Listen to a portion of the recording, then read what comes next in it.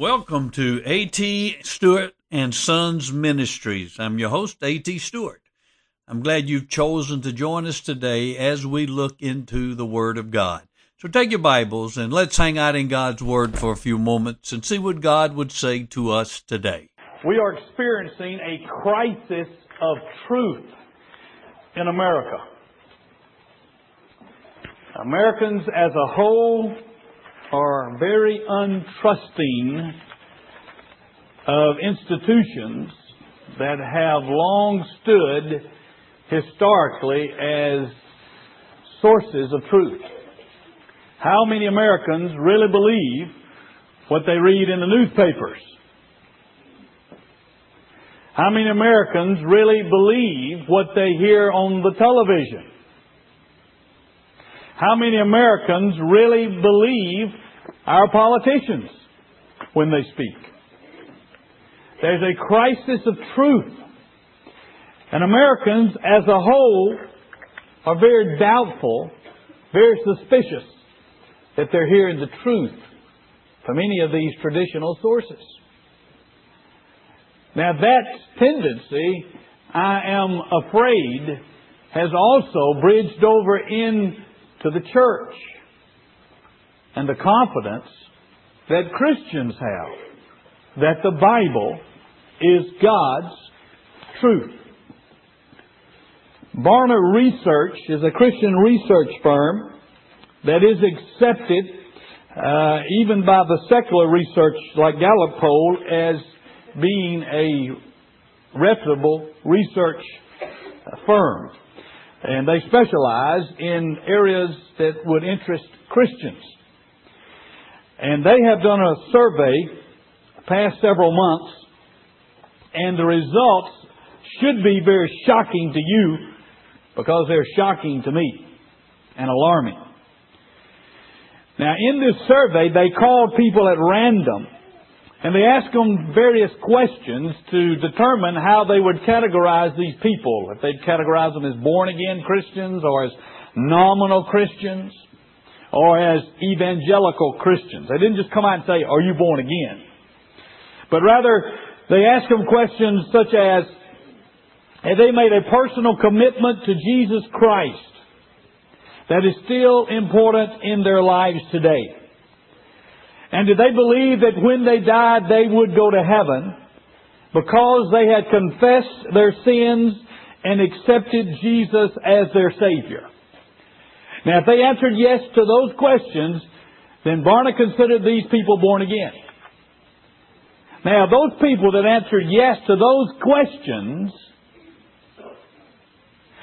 68% said they did not believe in absolute moral truth. In other words, 68 of those who said they professed faith in Christ and trusted Him for their salvation said they did not believe that wrong was always wrong. That there was absolute moral truth. That it depends rather on the situation whether adultery is wrong or not. Whether stealing is wrong or not. Now, even more alarming, of the teenagers that they surveyed, who also answered those questions about commitment to Jesus, trusting Him for salvation, confess their sins, 90% of the teenagers said they did not believe in absolute moral truth. Now that's alarming to me. But I'm going to tell you something that's more alarming than that. They had a subcategory under the born-again Christians, which they classified as evangelical. Now, in addition to answering the questions that they had trusted Christ for their salvation and believed they were going to heaven because they had confessed their sins and trusted Him, they also asked them such question as, did they believe their faith was very important to their life? Did they believe that a person had a responsibility to share their religious beliefs about Christ with non-Christians? Did they believe that Satan exists? Did they believe that eternal salvation is possible only through grace, not works? Believe that Jesus Christ lived a sinless life on earth? And did they believe that God was all-knowing, all-powerful, perfect deity who created the universe and still rules it today? Now, if they answered yes to those questions, then they were considered as evangelical. Again, they didn't say, are you an evangelical? They just asked them those questions. If they said yes, and they were qualified as evangelical. Now, of those who answered yes to those other questions, 42% of those, almost half, said they did not believe in absolute moral truth. Now, those are people that are filling our churches in America. We're experiencing a crisis of truth. And for that reason, I am beginning a series on why I believe the Bible is the Word of God. Now, you may already believe it, and I trust you do. And I want to reaffirm for you the trustworthiness of this book as the Word of God. And also, I want to give you some ammunition so when people ask you, why do you believe the Bible is God's Word? You can have some solid reasons why you believe. I love this book. To me, it is sweeter than honey on the honeycomb and more precious than silver and gold. I mean, I love this book so much that I have been reading and seriously studying this book for 34 years.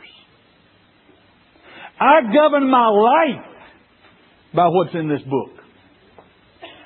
My family, I govern my family by what's in this book. My finances. I raised my children and am raising them by what's in this book. I trust it and believe absolutely it is the Word of God. From cover to cover. Now, I don't believe the maps are inspired, but from cover to cover, I believe it is the Word of God. It is my absolute guide. I look to it for everything in direction and decisions that I make in life.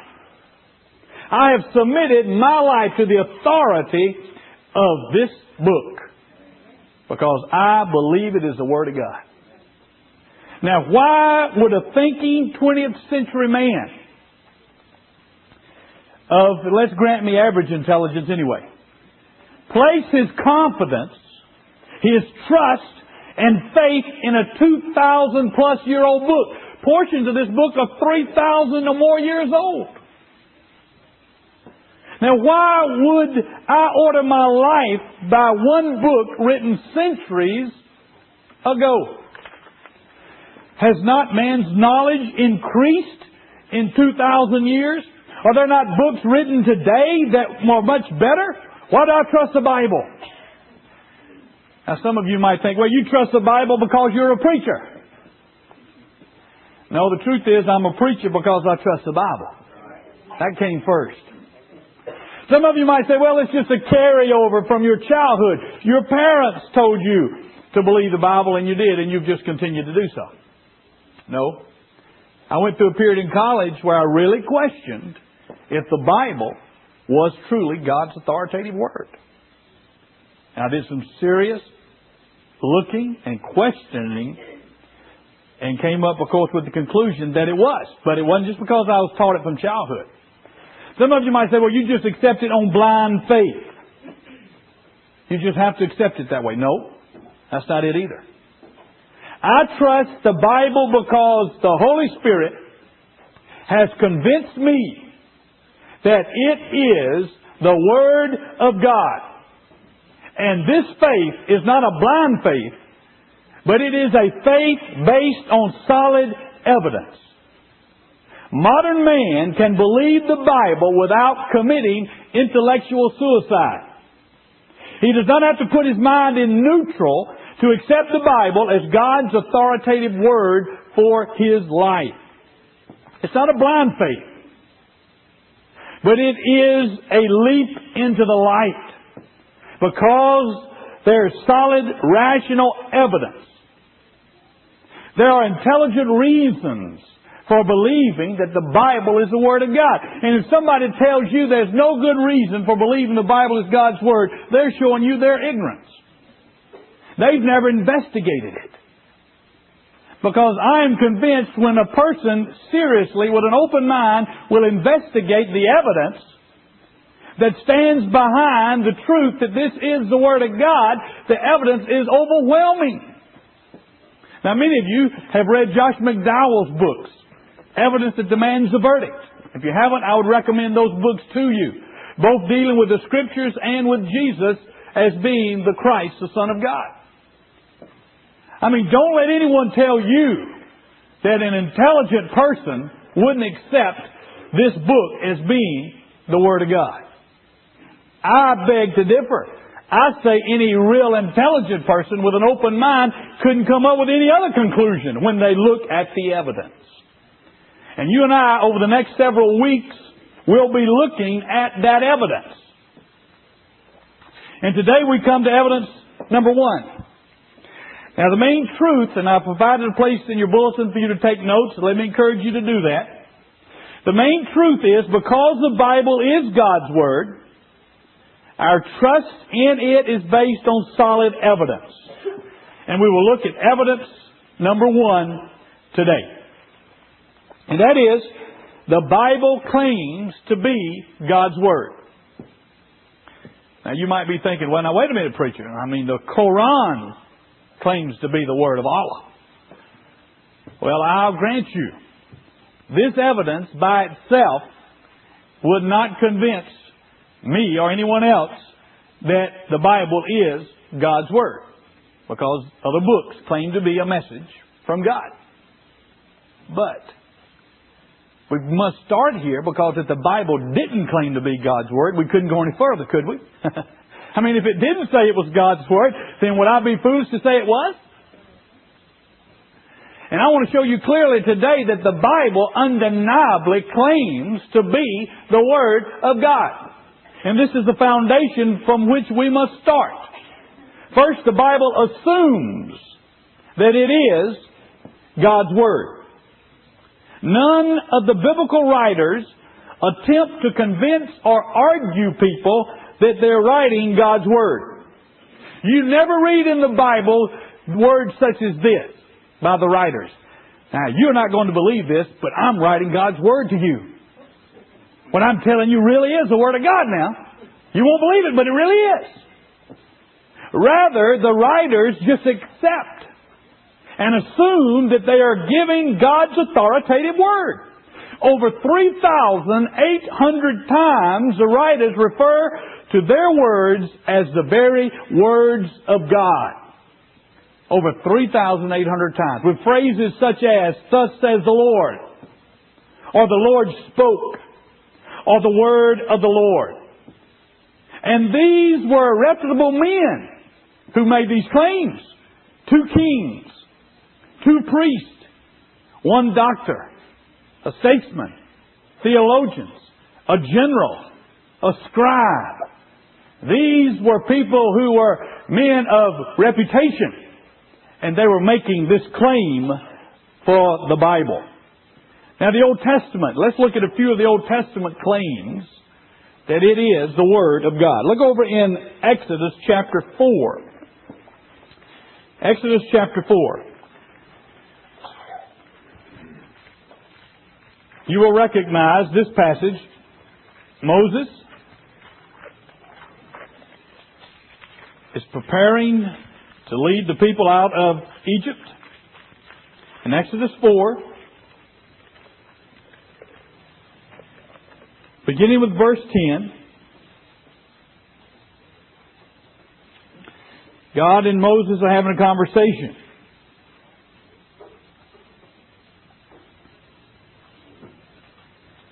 Exodus 4:10.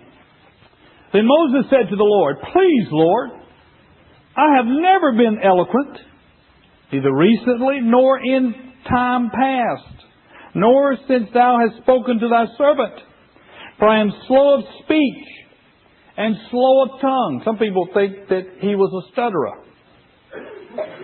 "Now then go, and even I," verse 11. "And the Lord said to me, Who has made man's mouth, or made him dumb, or deaf, or seen, or blind? Is it not I, the Lord?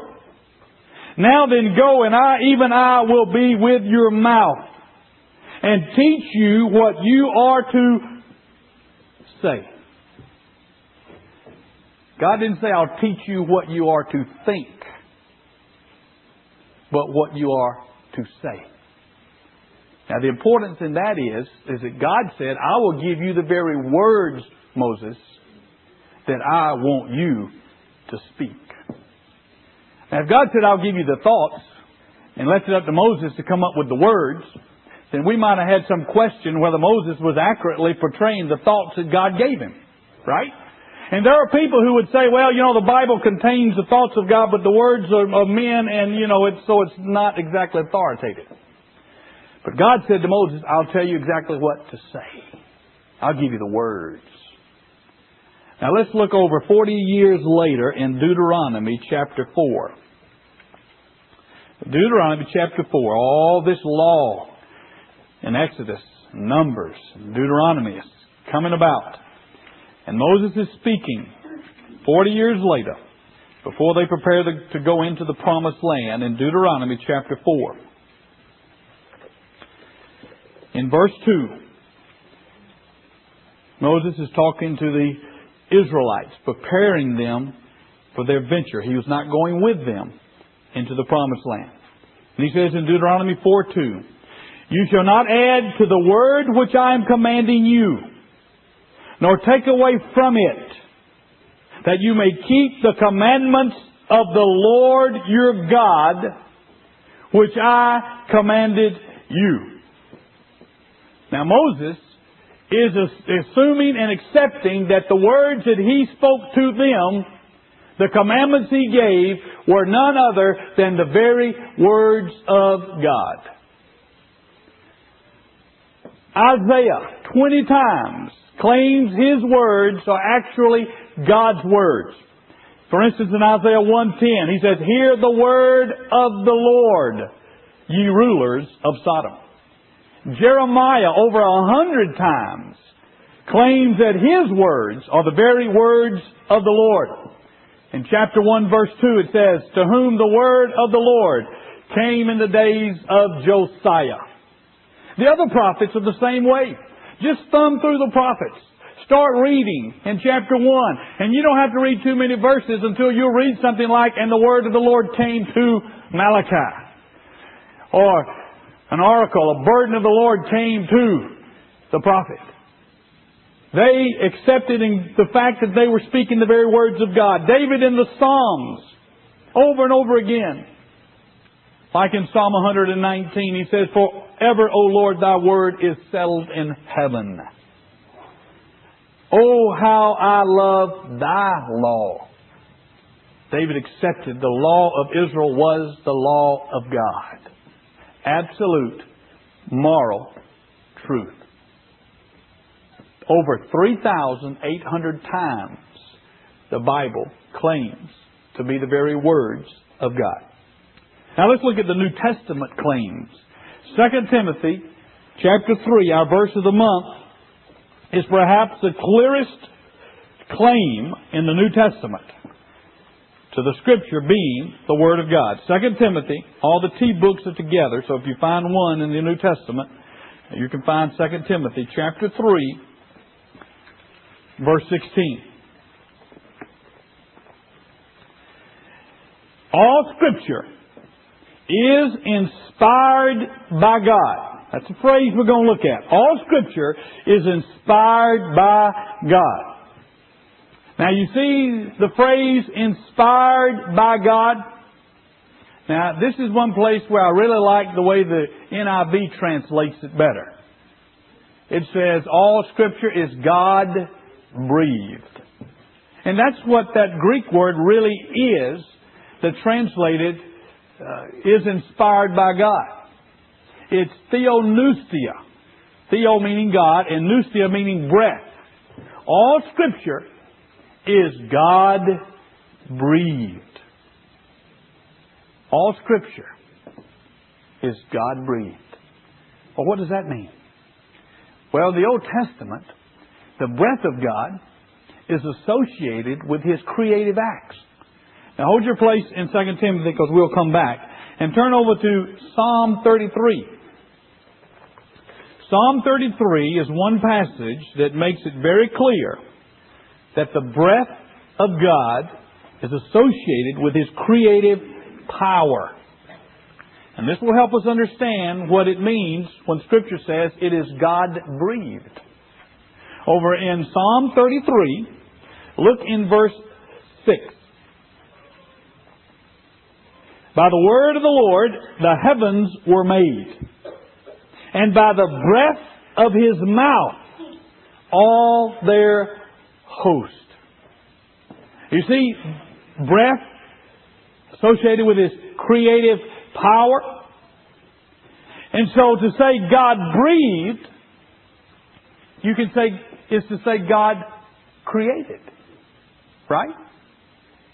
And so to say all Scripture is God breathed is to say all Scripture is God created. It's to say that the Bible is a creation of God. He used men, but He is the one who breathed out through these men the exact words that He wanted in His book. There's also a close connection between breath and word. Look in verse 6 again. You have a parallel in the Hebrew. The word, by the word of the Lord the heavens were made, by the breath of the Lord, of the breath of His mouth, all their hosts. You see the parallel between the word of the Lord and the breath of His mouth? Now, if you put your hand in front of your mouth and talk, you feel breath coming out. Because you can't speak without breath. Because it's the air moving over your vocal cords that makes the noise. And so breath and speaking go together. And so to say that the Scripture is God-breathed is to say the Scripture is God-spoken. Right? Or God-worded. Would you let me coin that phrase? All Scripture is God-breathed, means God-spoken, God-worded, and God-created. It is a creation of God. Not that men wrote a book and then God breathed inspiration into it. That's not the concept. The concept is rather God moved upon the human writers in such a way that He brought through them the very words that He wanted written. Now that's where the term inspired can be misleading. Because you might think, well, men wrote the book and then God just breathed into it. As R.C. Sproul says, the better word would be expired. That God breathed it out, but he said that word's already been taken by some other industry. So we don't get to appreciate it in Christian circles. But it's not that He breathed into it, but it's rather He breathed out through those men the very words that He wanted written. All Scripture is God-breathed. Now let's look at the phrase all Scripture. Now the term Scripture, and we're back over in 2 Timothy. The term Scripture literally just means writings. The words, the writings of Scripture, those are God-breathed, God-created. On the original parchment that Paul wrote, that Moses wrote, and we don't have those, but if we had those original parchments, every sentence, every line, every word, every point, every pen stroke, every jot, every tittle were put there by the inspiration of God. Therefore, they are without error. There are no mistakes. A perfect God would not give an imperfect word to imperfect men. What would be the use in that? Imperfect men with an imperfect word would have imperfect results. So a perfect God created, breathed forth a perfect Word. Now the word all, meaning every part. The whole of Scripture is God-breathed. Not just the theological aspects, but the historical and the scientific and every aspect of Scripture is God-breathed. It is without error. It is perfect, as originally given. And I say that because there are those who would like to say, well, when it speaks on matters of theology, then it's perfect. But when he gets into history or when he gets into scientific things, then he's not speaking then perfect truth. Well, according to 2 Timothy 3:16, we don't have that luxury. All means all. Now, he was speaking of the Old Testament, but by other evidences that we'll be going to in the future, and even today, I think it is clear that the New Testament is also included in the fact of being God-breathed. Now, how did God do this? How did He use men? Now, some people, again, mistakenly think what this means is, when we say God breathed and God created, God worded, is that, Matthew sat down and all of a sudden he went in this trance. He had a pen in his hand and then all of a sudden he woke up and there he had 28 chapters. Woo! What's this? That's called the dictation theory. Nobody seriously in scholarship believes that, because the Scripture never indicates that that's what happened. In fact, we have over in 2 Peter an indication of how God worked to bring about Scripture through men. Look over in 2 Peter chapter 1.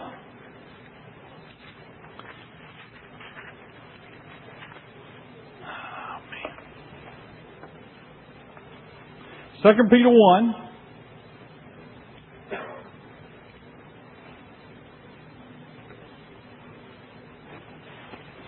Beginning with verse 20 and 21.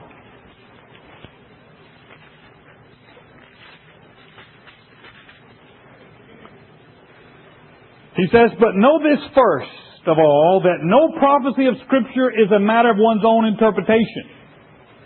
For no prophecy was ever made by an act of human will, but men moved by the Holy Spirit spoke from God." Now he's writing about the Old Testament prophecies, but again, I think it is clear that the same approach and the same method that God used to bring about the prophecies of the Old Testament is the same method He used to bring about the Scriptures that we have today, Old and New Testament. We have some insight. First of all, it's not an act of human will. None of the prophets who spoke words of prophecy just sat down one day and said, "Well, I think I'll come up with something clever." It's not an act of human will. Scripture is not men sitting down and deciding what they want to write. It's not men sitting down and saying, "I'll write what I want to write. I'll just come together here like writing a term paper." Now, I prayed a lot when I wrote term papers, but I never came to the point I felt like they were what inspired of God, right? Just a lot of prayer. It's not writing what their human wills wanted to write, but rather they were borne along, moved by the Holy Spirit. You see that phrase, moved by the Holy Spirit? That word moved is used in the New Testament to speak of a sailboat being carried across the water. It's the idea of the wind catching the sails and moving the ship to its desired destination. Maybe some of you have been in a sailboat and you know that feeling when the wind catches the sails and kind of pushes the boat along. That's what this word is. Moved. Borne along. And what it says is that the Holy Spirit moved upon human writers, taking them along, bearing them along to the desired destination, which was them writing the very words of God.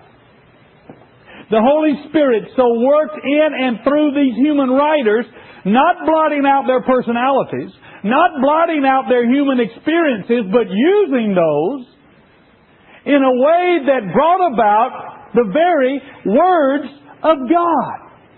This is a miracle. It is the product of man and the product of God. Men wrote it. But they were men that were moved and borne along by the Holy Spirit. And they wrote exactly the words that God wanted them to write. You know, in a sense, this is like the incarnation. Jesus was totally man and totally God. A human and divine product, you might say. This book, written by humans, their personalities seen in that, their life experiences come through, but yet it is also completely, totally the Word of God. A miracle. Look over in Luke chapter 1, and we can see an example of how Luke came about writing what he wrote in Luke and in Acts. Luke chapter 1.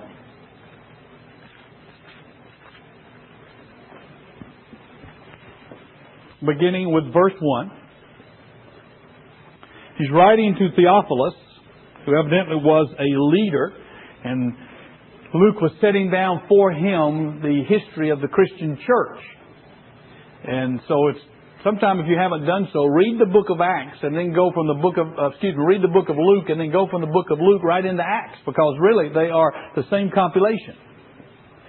Inasmuch as many have undertaken to compile an account of the things accomplished among us, just as those who from the beginning were eyewitnesses and servants of the word have handed them down to us, it seemed fitting for me as well, having investigated everything carefully from the beginning, to write it out for you in consecutive order, most excellent Theophilus, so that you might know the exact truth about the things you have been taught.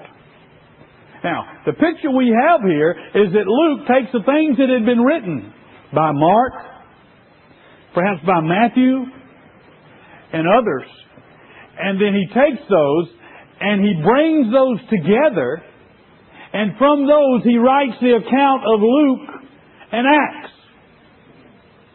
Now that may appear to you to be like working on a term paper, but the difference is that the Holy Spirit was working in and through him to bring about the very words that God wanted, which were His words.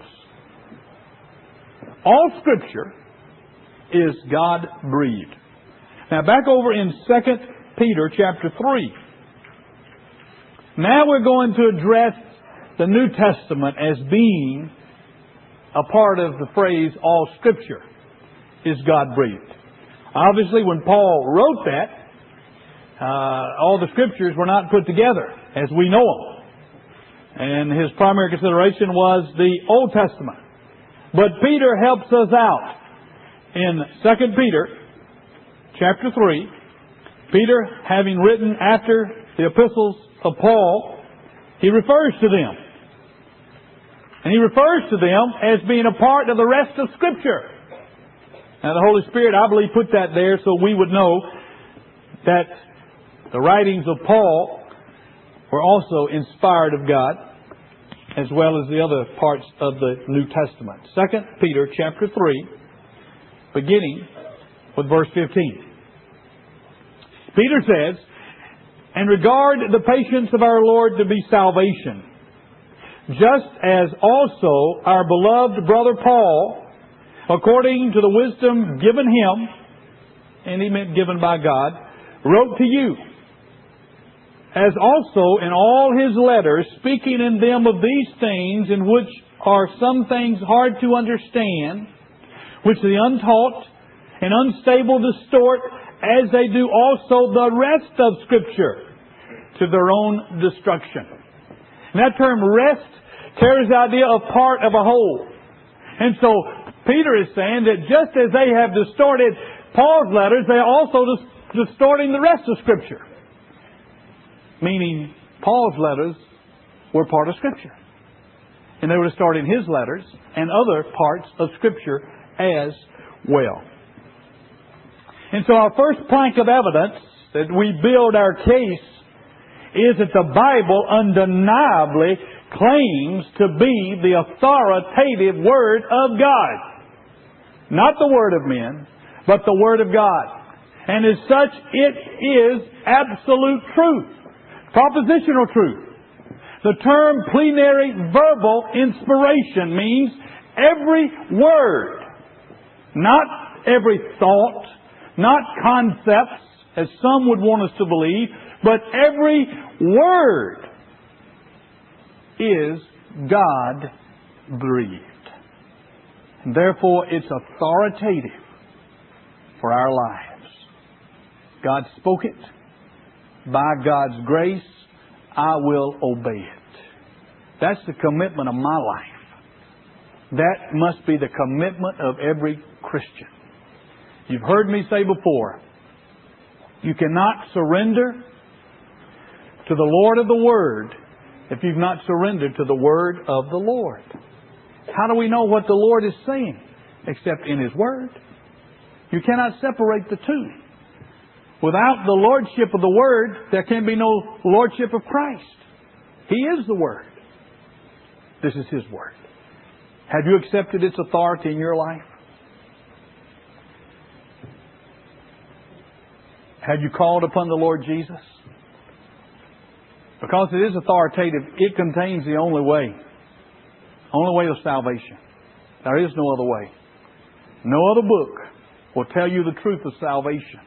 It is only in this Word that we have the truth of how man is separated from God because of his sinfulness, because all have sinned and come short of the glory of God, that man cannot remedy that situation in his own strength, in his own power. For none is righteous, no, not one. He cannot be good enough to earn heaven. He cannot be righteous enough to deserve God's acceptance. He's doomed.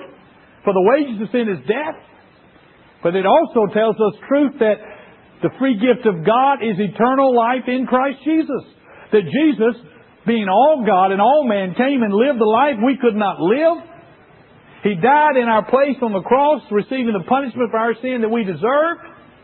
He came alive from the dead on the third day. He's alive today, and He offers salvation to us. Whoever shall call upon the name of the Lord shall be saved. His saving power is greater than any sin you've ever committed. There is no sin that is too great for the power of the blood of Christ. If you will come to Him in confession, acknowledging your sin, being willing to turn away from it. He doesn't say you have to turn away. You can't do that on your own.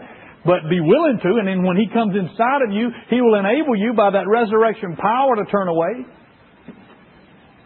But be willing to turn away. Put your trust completely and only in Him. There's nothing you can do to add to what He's done to save you. You throw yourself completely on His mercy, believing He accomplished everything necessary for your salvation, embracing Him as your Savior, submitting your will to Him as your Lord. And you can experience the new birth. And you can have your sins forgiven, totally washed away, and have a place in heaven. And if you're already a believer, if you really believe it's God's Word, then you need to take time to read it and study it, don't you?